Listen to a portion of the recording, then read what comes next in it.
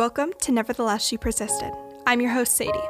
Every Friday, I post interviews about mental health, dialectical behavioral therapy, and teenage life.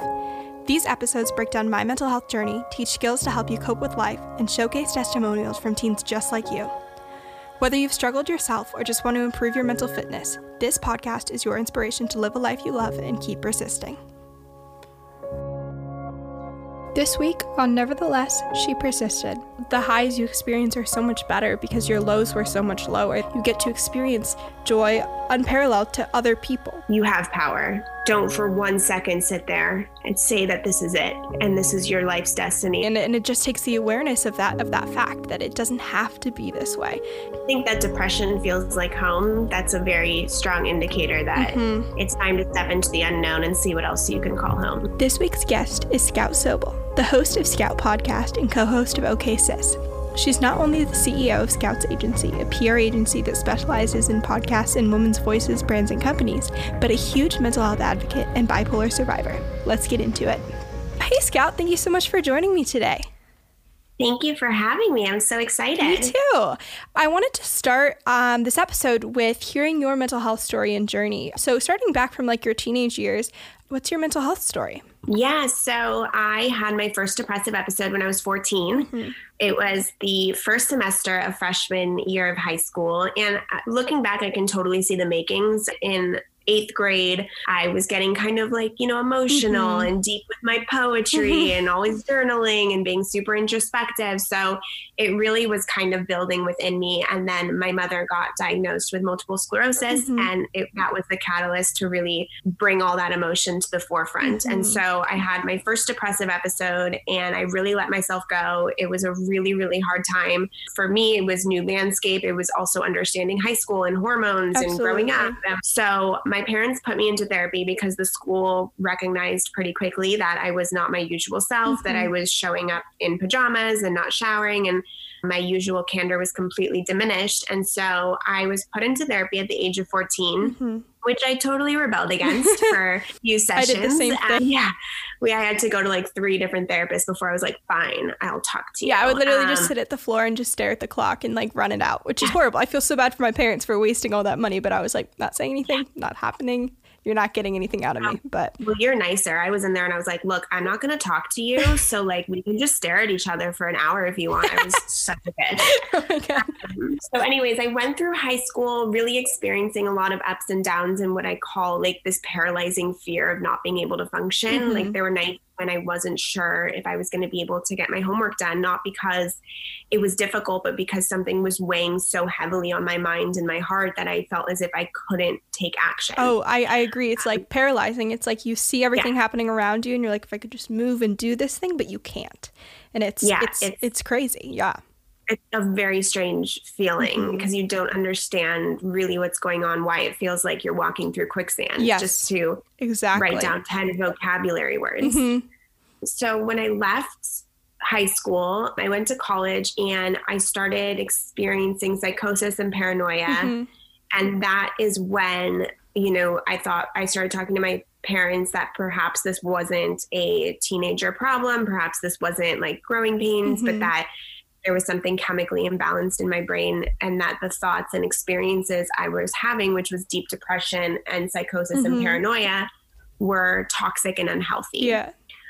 So we started getting more serious with therapists and psychiatrists. I started trying new medication and kind of just entering into that space. And it wasn't until I turned 20 that I was formally diagnosed with bipolar disorder type 2. And so bipolar disorder type 2 is when you lean more towards the depressive side versus the mania side. So I experience hypomania and more depression than anything. And I also have general anxiety disorder, as well as I deal with catatonia, which is when my anxiety is so bad that I physically become paralyzed and cannot move or speak for up to hours on end. So it's been quite a journey for me. There was definitely a portion in my early 20s when I call it unfunctionable. I had to drop out of college. I quit jobs. I quit internships. I literally couldn't hold a job. Moved back in with my parents. I was not in good shape. Yeah. And my family at that point had really recognized that I live with a mental illness and that it is a disease. And when I met my husband, who comes from the recovery background, he's 9 years sober. He kind of gave me the push and the tools to start taking care of myself and to start taking control of my mental health, because while I might not have an option on whether or not my brain gets attacked with depression, I do have an option of how I treat it and handle it and react to it. So I started working on bringing the power back into my hands. And although it's been an extremely tough journey, filled with a lot of depressive episodes throughout my 20s. I'm 28 right now. I feel as if this year I've come to a place where I feel confident in managing my disorder and able to thrive in my career as well at the same time, and in my relationships. I got married and have a beautiful relationship right now, but there was definitely a time where my therapist and psychiatrist weren't sure if I would be able to function in society. Yeah, that's amazing that you've gotten to that place. And I wanted to circle back and ask one clarifying question. When you mentioned you started having like psychosis and paranoia, from someone who hasn't experienced that before, how are you able to differentiate from, is it obvious that you're like having an episode of psychosis, or you're like, this is not real, or is it hard to kind of draw the barrier between the two? Yeah, so my paranoia and psychosis were really linked together, in which I felt that there were physical threats around me at all times. And what happened was that rationally I knew that it wasn't real, but physically I was in a state of fear. Okay. And then mentally my mind would say, I know it's not real, but we're going to plan escapes. Yeah. We're going to like, it was just really intense, and it happened so often that I did start losing touch with reality. And it felt as if my rational side and my mental illness side were fighting one another, because I could say, no one's trying to hurt me right now. I'm safe at my dad's house, but my body felt otherwise. Yeah. And I think that is something that a lot of people can relate to, not necessarily like the psychosis, the paranoia, but that feeling of you have this emotional need, or you have this emotional response that your body is telling you to do, whether it's with anxiety or depression or even like sadness. And then logically you're kind of balancing like, okay, well, what's the best way to go about this? And it can be a really difficult way to work through those two. And I talk about that a lot with like the DBT concept of like emotion mind versus rational mind, and then the two being wise mind. But yeah, I think that's really amazing that you're able to apply that as well with something like psychosis and paranoia. And it's also amazing, it's so inspirational that dealing with something with like bipolar and dealing with something with it has psychosis and paranoia, and you're still able to like take control of that and function, and not only function but thrive. And I think that's very inspirational to a lot of teens who are experiencing things not on that level. And it's like, if you can do that, then anyone can. So that's awesome. Yeah. And I would say, if you're like, I always wish, I mean, you and I had a conversation before this, but I always wish that when I was a teenager that it was perhaps seriously. I took a 500 question test when I was like 16. And I ranked in the chronic to clinical depression zone, and nothing was really done about it because it was chalked up to teenage hormones. And so I really wish that I didn't have to spend, from 20 to 25 doing intense deep work, missing out on college, having a completely different experience than my peers, when I think that if it was handled a little bit differently in high school, it's no one's fault. Absolutely. But if you're listening to this and you're a teenager and you're even interested in this, it's a huge first step. Definitely. I totally agree. So the next question I wanted to ask was, when we were prepping, I was binging the whole Scout podcast series. And one thing that really stuck to me was in your first episode, when you talk about your bipolar acting as a compass for you to stay on track with life. Can you tell me a little bit more about what you mean by that and how it's impacted the way you function and stuff like that? Yeah, so I do morning pages every morning, where the first thing I do when I wake up is I journal 1 to 2 pages in my journal, just conscious flow. I let what comes to me.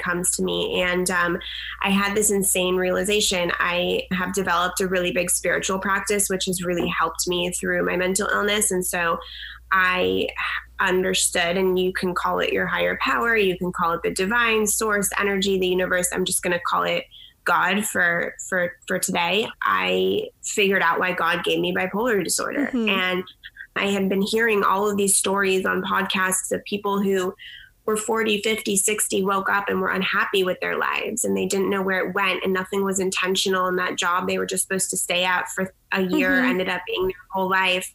And I had this major, spiritual and higher energy breakthrough was that my bipolar would never let me work a job that I didn't like because I would get depressed. And then I physically would not be able to show up because it would be so intense. It would never let me pursue something that wasn't in line with my highest self. It would never let me stay in a relationship that wasn't serving me or healthy. And so in that sense, at the age of 28, I have taken such control over my life and designed my life. My future is my future. My life is what I make of it. It's the narrative I tell in my brain. It's the things I do every single morning. And that's what bipolar taught me. It made me get a hold of my life and ask myself, what do I want? How do I want to feel? What fulfills me? What's going to, when you go through so much pain, that's forced upon you for no reason, the last fucking thing you want to do is then go live in society and be in pain again because of society. Absolutely. So my husband always says, I didn't get sober to be sober. I got sober to live.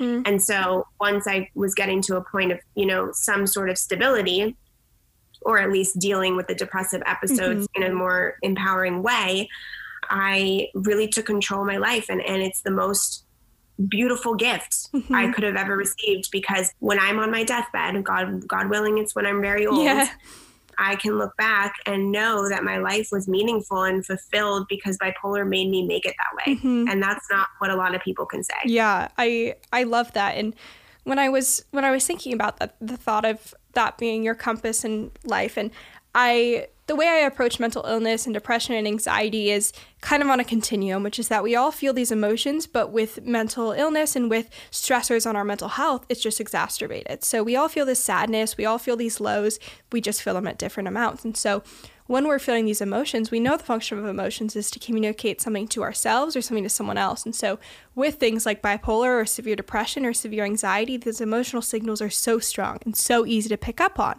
But when you're functioning well and you're able to kind of ignore those emotions and suppress them and logically live your life the way you think you want to, it's hard to pay attention to those emotional signals. And so I love what you're able to do, which is honing in on your life and living it to the best version that you can because those emotional signals are so strong. And I think for everyone else who hasn't, partially I'm happy for them that they haven't had to go through that severe low of mental health where they're like, I cannot do anything without being forced by my emotions. But it's also something to pay attention to. Your emotions are trying to tell you something for a reason. And maybe it's a little bit illogical. Maybe it's too much for the situation, especially with anxiety and depression. But it's also, again, it can lead you the way you need to be led. And so it's something we need to pay more attention to and improve our functioning around. So I love that you said that, because even if you're not struggling with a mental illness, it's something that we can all practice and improve upon, which is listening to those emotional signals and what they're trying to tell us in our life. So the next question. So I've heard you and Maddie talk a lot about on the podcast and how that helped your relationship grow so much. And so I wanted to ask you a little bit about what your relationship was like before that and how the podcast changed that. Yeah. So Mads and we run OKSIS podcast, and she is 3 years younger than me. So like when I was a senior in high school, she was a freshman, and we had always been like close in the sense that we weren't so different. Our personalities are quite different, but our taste levels weren't that different. We liked the same clothing and the same music and the same culture. We were as close as you could be growing up. I think that 3 years difference when you're younger makes a big difference. And so there were things, we weren't each other's confidant necessarily throughout times, but we did have moments of, really intense emotional connection. But as we got older, our parents got divorced, and that really created a wedge between our relationship because she handled it so much differently than I did. And that's when we really started fighting, and I had a lot of anger towards her, and I think she had a lot of anger towards me. And I was going through my bipolar disorder, and she was going through her own thing, which I think she felt neglected by just because my bipolar was really taking over. Yeah. And so there's never been anything like so wrong with our relationship, or it's always been good or fine. And it's been through whatever rocky roads. But when I started OKSIS podcast, I we had this idea to do this together, but I really didn't understand how that would strengthen our relationship. I knew that I wasn't even cognizant that it would change our relationship. Like, I knew that we were working on something together, and in that nature, we would talk more. But then all of a sudden we were talking every day about OK Sis podcast, and we would go like a week or two without talking sometimes. Yeah. And so this was so different for us. And then on top of that, it wasn't even the nature of starting a podcast with someone is that you talk to them all the time about issues, about things, about check-ins, emotional check-ins, what you're going through, what your inspiration is, what your opinions are, how you see the world. And so what started unfolding is that we started having these insane conversations with one another and learning so much about one another. And then also creating this brand behind who we were together, and our relationship on the podcast. Like, we didn't go into OK Sis saying this is what our relationship is like, that's going to be our brand. It really flourished on the podcast and became the OK Sis brand. And so that has been so transformational for the both of us. And, you know, she's my girl. Like, we've gone through so many situations with OK Sis podcast that are just mind blowing, that we never thought that we would be in a position to, you know, interview the women we've interviewed and have the community that we have. And so, it's just, I can't imagine a time when she wasn't my number one girl, you know? Yeah. The reason I asked that question was because I did have a feeling it had to do with three things: parallel experiencing, collaboration, and vulnerability, which you outlined all those things. And so when I was in treatment and I went in, and although I wouldn't say like my relationship was fine with my parents, it was horrendous. I had blamed all my mental health issues on them. I would become physically uncomfortable, like hugging them or being around them. And I just had so much anger, and I was just so sad. And so I didn't have an outlet for that. And it often went towards my parents. And so from the year I was in treatment, one of the big things that came clear to me was that to go home and to be back with my family, I had to work on that relationship with my parents. And that was really hard because, again, the thought of being with them and around them was so uncomfortable for a long time. And so the three big ways that we worked on that was the parallel experiencing, the collaboration, and the vulnerability. And that for us was like when they came to visit me every weekend in Boston while I was at residential, we would go out and we would have lunch and have breakfast and walk around the city, and we would be having this experience together, which creates a bond. And I think that's something that we forget a lot of the time, that even just doing something together, like doing a puzzle, reading a book together, like in a book club, that is a way to build a relationship. And it's so easy because you don't have to engage in that vulnerability. You don't have to talk about what it is you're going through. So it's like a great first step. And then building off of that like baseline relationship, we would go into family therapy and we would unpack every single like negative interaction and argument and belief that had developed between us. And so I explored like how I saw physical items as like validation and love from my parents. And so I was able to communicate to them. And for them, that was so, they're like, how is this possible? Because we always wanted like you to know that you are unconditionally loved and that we always care for you and we're here for you. And I developed this core belief that I didn't deserve to be loved and would never be loved by them. And so we worked through that disconnect and that huge discord through that vulnerability that we built on that baseline parallel experience. So yeah, I asked that because I did have a feeling that was kind of what built that relationship. And I feel like it's evident in many relationships. We just forget how easy it can be to begin that first step.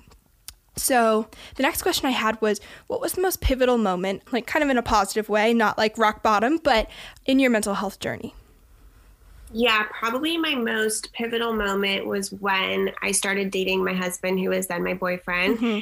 And he said to me, you know, at that point I had dropped out of college, lost my job, lost my internship. Mm-hmm. And he said to me, look, I don't care if you're depressed.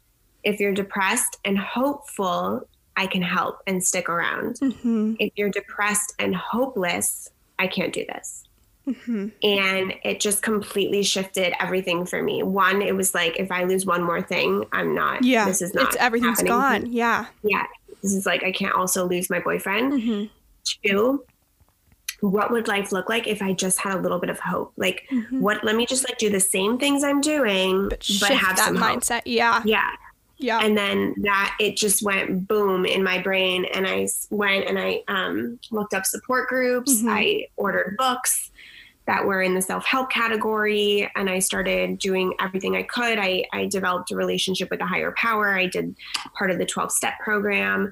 I did everything I could. And that's when I really started taking active control in my healing. Yeah. And I see a lot of that in my journey as well, because I talked so much about how I was the most hopeless person there was. I didn't think treatment would ever work for me. And that shifted. Like once I was like, I see the wisdom in this and I will put my all into it for myself and not for my parents and not for my clinicians and not for everyone around me, because I feel like I have to, but for myself. And I will again have that hope that this will work. And that was what I go back to as well, is that huge shift when I started to work on myself. So I have another question for you, which is about being in a relationship when you are struggling with your mental health. That was something that was always very difficult for me. When I was really depressed, I was in multiple like very toxic and difficult relationships. And the way that I would get validation and support and that emotional connection was often through pretty negative ways. I would be manipulative with my emotions, or I would use the fact that I was depressed to get that validation and attention from only that one source. And so how are you able to navigate that when struggling with your mental health and still keep that as a healthy relationship? Yeah, this has been a constant ongoing thing that I work on. There was a long period of our relationship where I felt as if I was depressed, he should drop everything and sit next to me and cater to me and be my caretaker.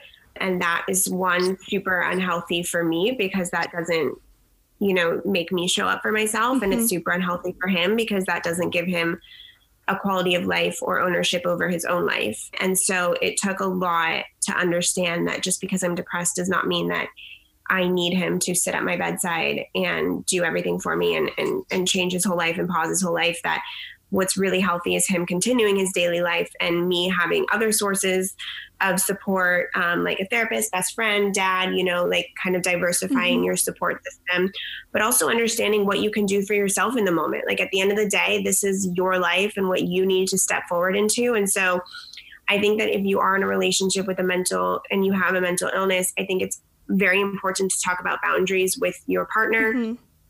Very important to talk about what's okay to lean on and what's not okay, honoring where they're coming from, honoring that seeing you in pain is one of the hardest things they've ever had to witness as well.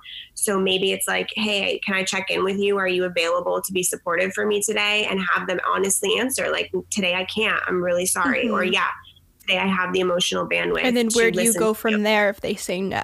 And so it's like not having only that one resource, like you said, having family members, friends, therapists, so that it's not all on that one person. I love that. Yeah. Or journaling. Like journaling is a huge thing. If I feel like, my husband has a big project tomorrow, I love him enough and I love him so much that I would never, now I see, and it took me a while to see, but I would never want to put his career and his life in jeopardy because I'm not feeling well.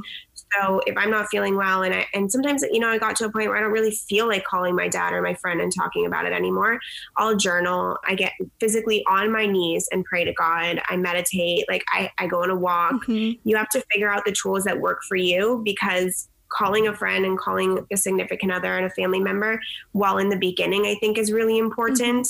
I think you do need to come to a space where you can handle certain levels by yourself, and then knowing when that level has entered into a dangerous space. And that's when you reach out, and understanding the subtleties of that is very complicated. But as you get to know more about yourself, it'll be a life changer, and it'll also develop a relationship with yourself that is so deep and complicated and beautiful that it's going to open your eyes to so much more of how you function and work cognitively. Yeah, I think back to when I first was doing DBT, which is the dialectical behavioral therapy, and one of the components is phone coaching. So it's a great resource. You have access to your therapist via their cell phone 24/7. So you are given like all the power in the world for support.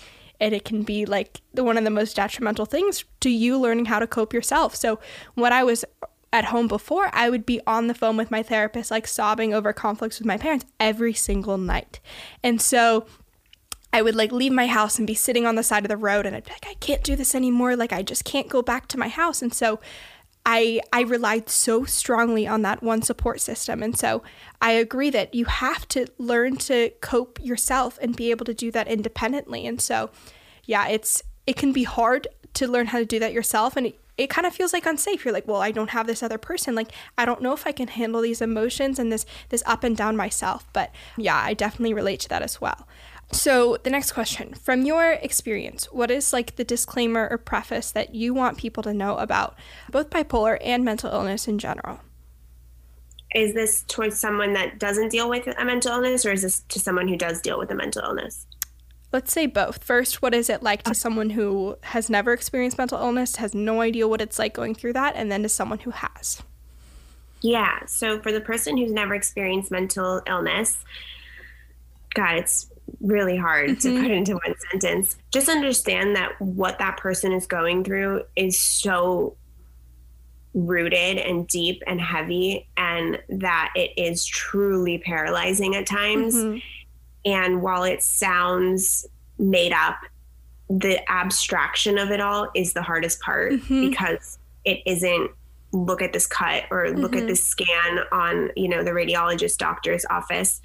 It is so abstract that makes it more difficult for us to even deal with it, because we don't understand what we're fighting against. So it's really fighting against an abstract monster that lives in your brain, but that isn't quantifiable or necessarily physically visible, although some of that is changing. So if you meet someone who is struggling with mental illness, the best thing you can do is to listen and to understand that they are going through an emotional journey that is serious and requires professional medical professional help, that they can't do this alone, especially in the beginning. It's real. It can ruin lives. It can take lives. So what I would say to someone who is dealing with a mental illness,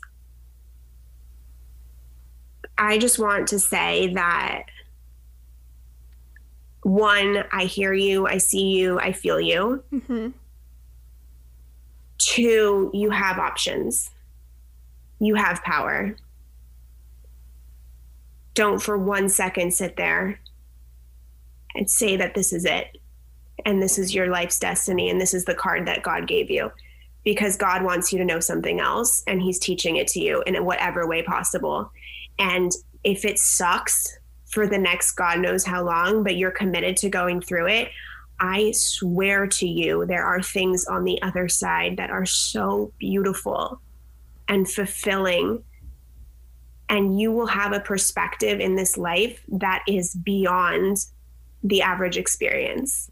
You will taste fruit that is so sweet that nobody else can taste. You will do things that people cannot do. You will express things in ways that people cannot express, if you just have the courage and the confidence to walk through the fire. Imagine your best friend is an alcoholic, a complete alcoholic, and they're going to go to rehab, but they don't want to go because they don't want to walk through the uncomfortable, terrible detox, the terrible emotional training that needs to come after that. What would you tell them? You would tell them to do it. So I need you to tell yourself the same thing. Walk through the fire, taste the fruit on the other hand, and then help others. I love that.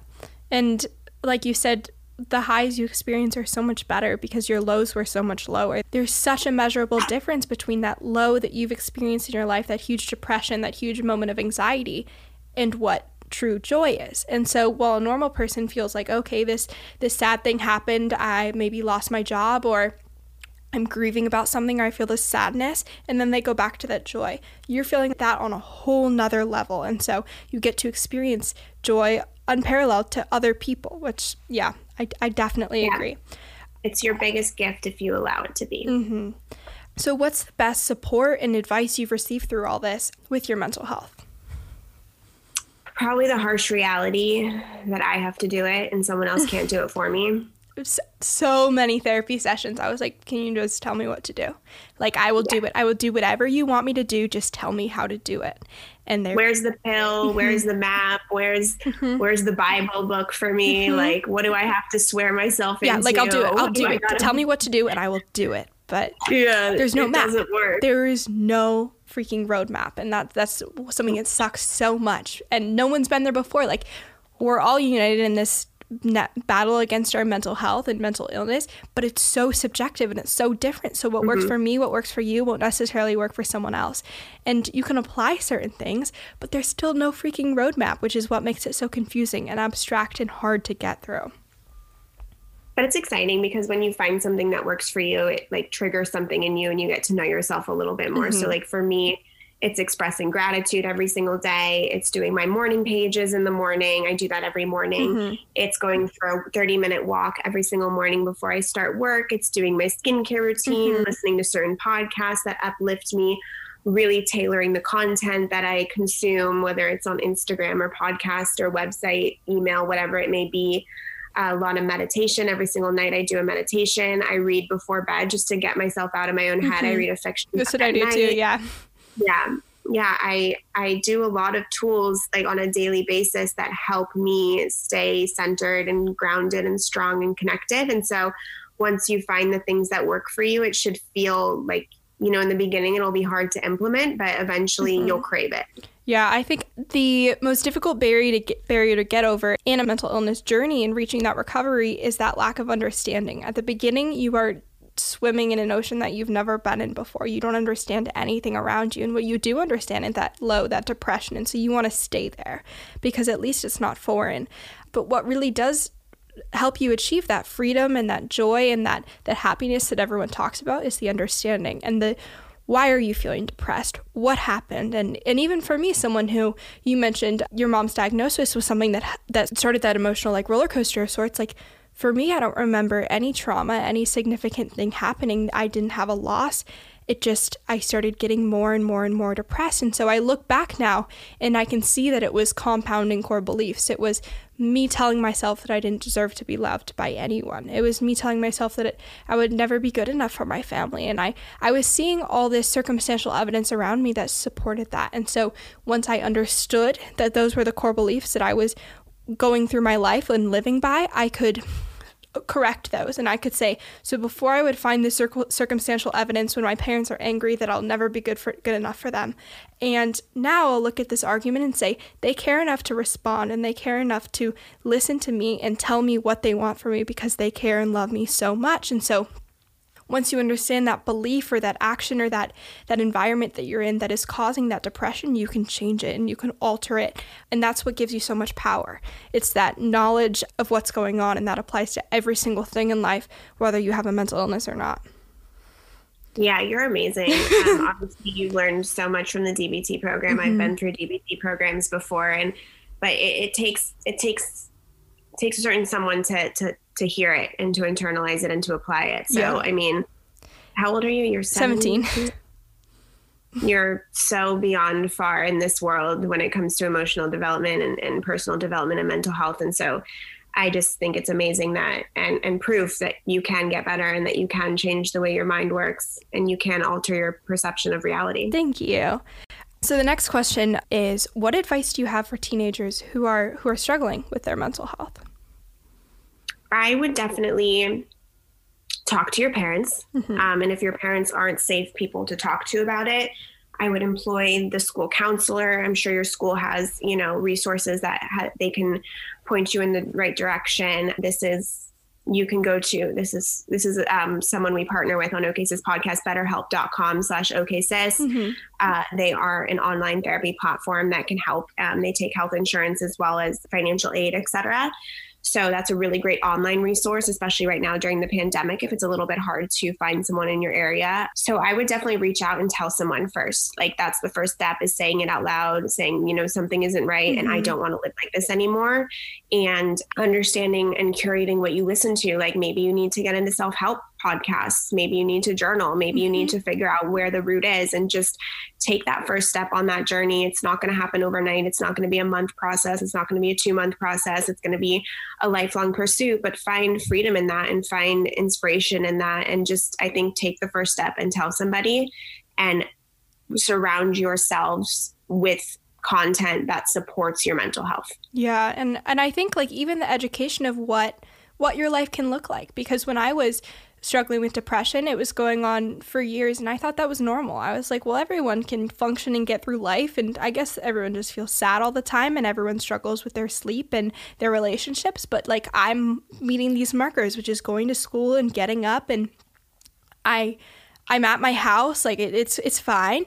And I didn't know what happiness felt like. The last time I'd felt it was when I was so young that I didn't remember. And so it's kind of educating yourself that life can be different, and then accepting that your life isn't where you want it to be. And that's scary, because like you said, all these 60 and 70-year-olds are like, my life has passed me by. I don't recognize the life I'm living, and I don't know how it got here. And it can be the same thing with mental illness, which is you didn't know it could be different, and you didn't recognize how you got to this extreme low, and you don't know how to get out of it. It's so scary when you realize what a low you're at, even more scary than when you start going down that slippery slope and going towards that low, because it's gradual.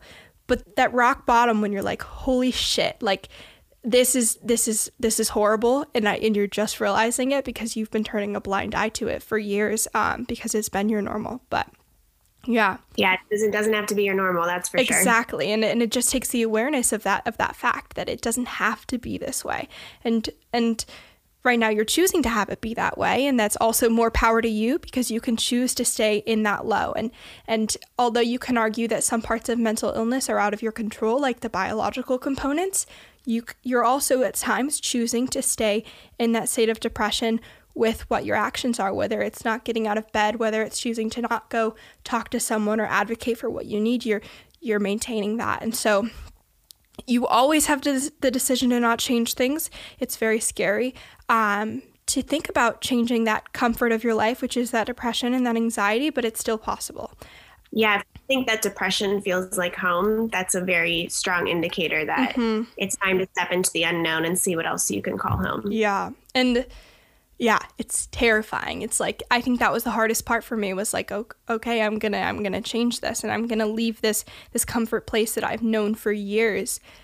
And it was so unhealthy. It was so bad. I was manipulating friends and family members, and I was using my parents to my advantage when I was at a low, which was that when I was sad, they expressed care. So I was like, okay, they love me. Like, that was the only way I received support in my life. And so I had it all figured out. I was like, I knew how to use every single little bit of my life to achieve that validation and care and support while maintaining that really low mood and low mindset. And the thought of changing every single detail of my life and living a life that I didn't recognize was scary for sure. So what advice do you have for parents of teenagers who are struggling with their mental health, or parents of anyone in general who does know someone who is struggling with mental health? Because that's a hard dynamic to have, to see your kids suffering. Yeah, I would say listen to them and believe them. Don't think, treat it seriously, even if maybe, it's better to proceed with caution, and it's better to proceed with preventative, intensive measures than it is to burden your child with pain any longer.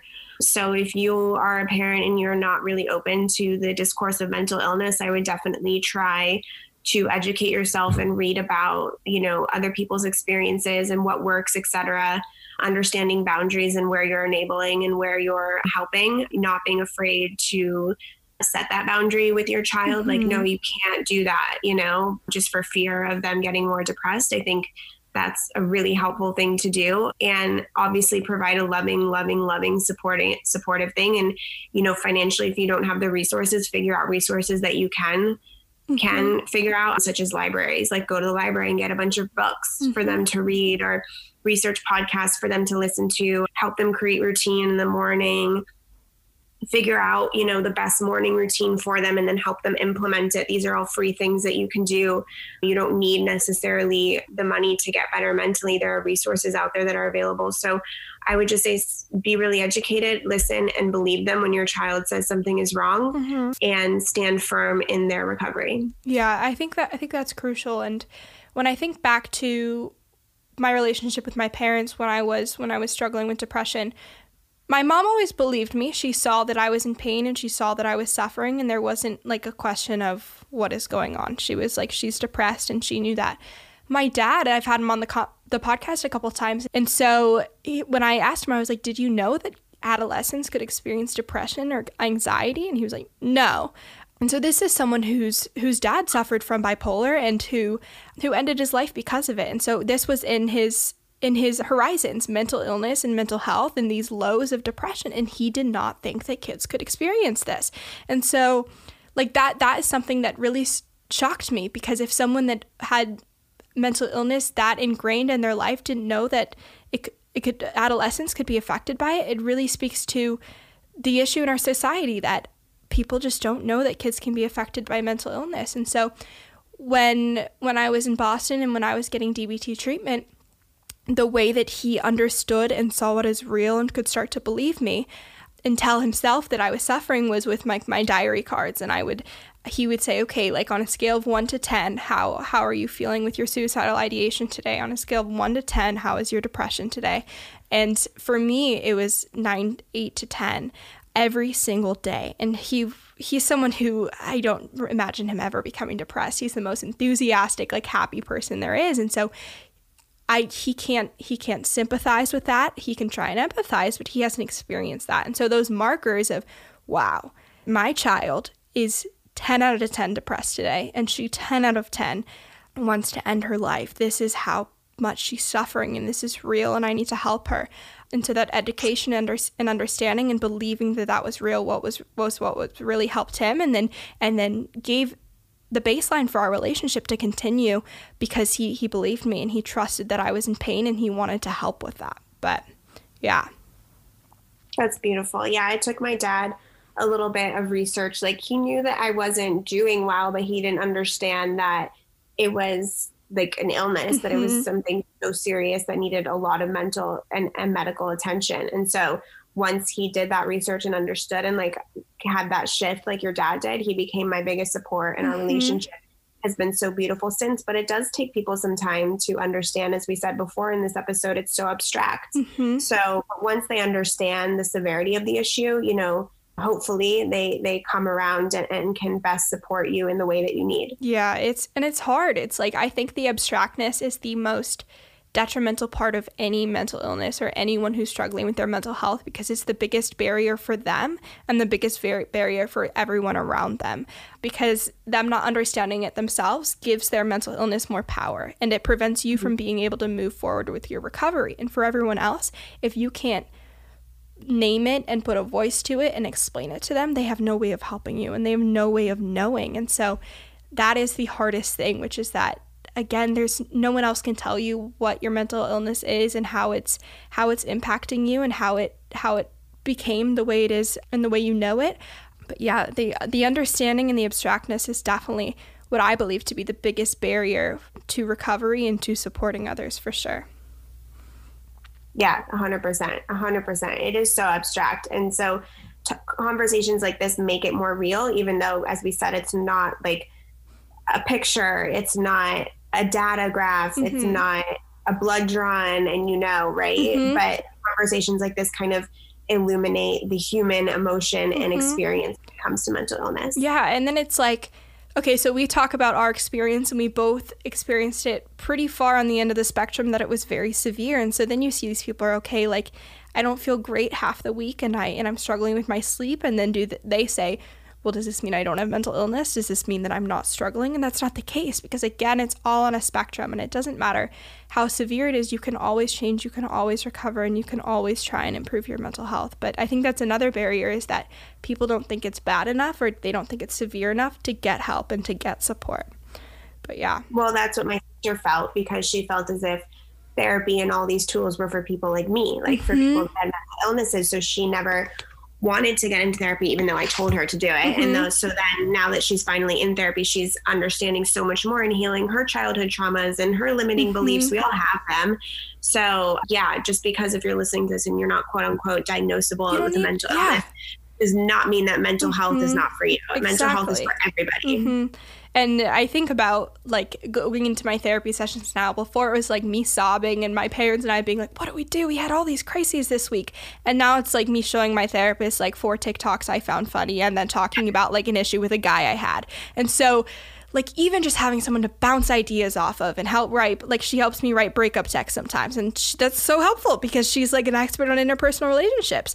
But everyone can benefit from having someone to talk to and a resource, and it's hard to understand why there would be that barrier of people thinking their problems aren't severe enough, because if you have like a low stage of cancer, someone would be saying, well, you don't need treatment. Like it's not bad enough for chemo. You would say, well, okay, well, let's get rid of the cancer before it gets worse. But with mental health, it's you don't have the diagnosis, you're not medicated, you haven't had this many hospitalizations, so it must not be severe enough to garner treatment and support from other people.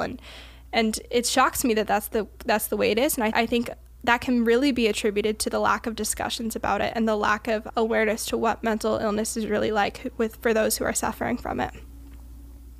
Yeah, 100. Yeah, you hit it on the head. I think also I think that if this can inspire anyone just to take a look at what their limiting beliefs are, because that's something that I've been doing recently. And real quick, so limiting beliefs like never really clicked with me. Mm-hmm. You know, it was hard for me to find my limiting beliefs because I wasn't someone that, I believed I deserved love. Mm-hmm. Like I had all that. So I was like, what are my limiting beliefs? And I was reading You Are Badass by Jen Sincero. And she says, if you can't figure out your limiting beliefs, what positive affirmations are you drawn to? So the positive affirmations that I'm really drawn to is I am safe and I can handle life. Mm-hmm. So the two opposites of that is I am in danger, physical danger, which is what my psychosis and paranoia does. Yeah. So that's my limiting belief, and that I can't handle life. So those two are my limiting beliefs. So if you're having problems figuring them out, figure out what positive affirmations feel most energetically right in your body, and then the inverse or whatever, the opposite is your limiting belief. Yeah. And then you go and you look for that circumstantial evidence that supports that affirmation. And for you, it's, I can handle life. I have a whole podcast. I manage an agency. I function well in my relationships. And so I can handle life. And rather than looking for these other circumstantial evidence, which is when like you couldn't hold an internship or you couldn't hold a job and your relationships were struggling or your family didn't understand. And I think that was what I had to do, which was stop looking for the evidence that things were going badly and start looking for what was going well. And that was so pivotal for sure. Gratitude. Yes, definitely. I'm really glad we got to sit down and talk about all things mental health, and you got to share your story and I got to ask you questions about it. So thank you so much for coming on. Thank you so much for thinking of me and having me. The conversation you're having is so important, and I look up to you, even though you're like 11 years younger than me. You're doing incredible things. So I'm super proud of you. Oh, thank you. If you want to hear more from Scout, find her podcasts, Okay Sis and Scout, on every listening platform, and follow her on Instagram at @ScoutSobel. All of her info will be in today's episode notes. If you enjoyed this week's episode of Nevertheless She Persisted, please leave a review on Apple Podcasts and share with your friends and family. To stay updated on new episodes dropping and bonus content, follow Nevertheless She Persisted on social media. Instagram @ShePersistedPodcast, Twitter @PersistPodcast, Facebook @Nevertheless She Persisted Podcast with Sadie Sutton, and check out my website, shepersistedpodcast.com. And don't worry, all of these are linked in today's episode notes. Don't forget to subscribe, and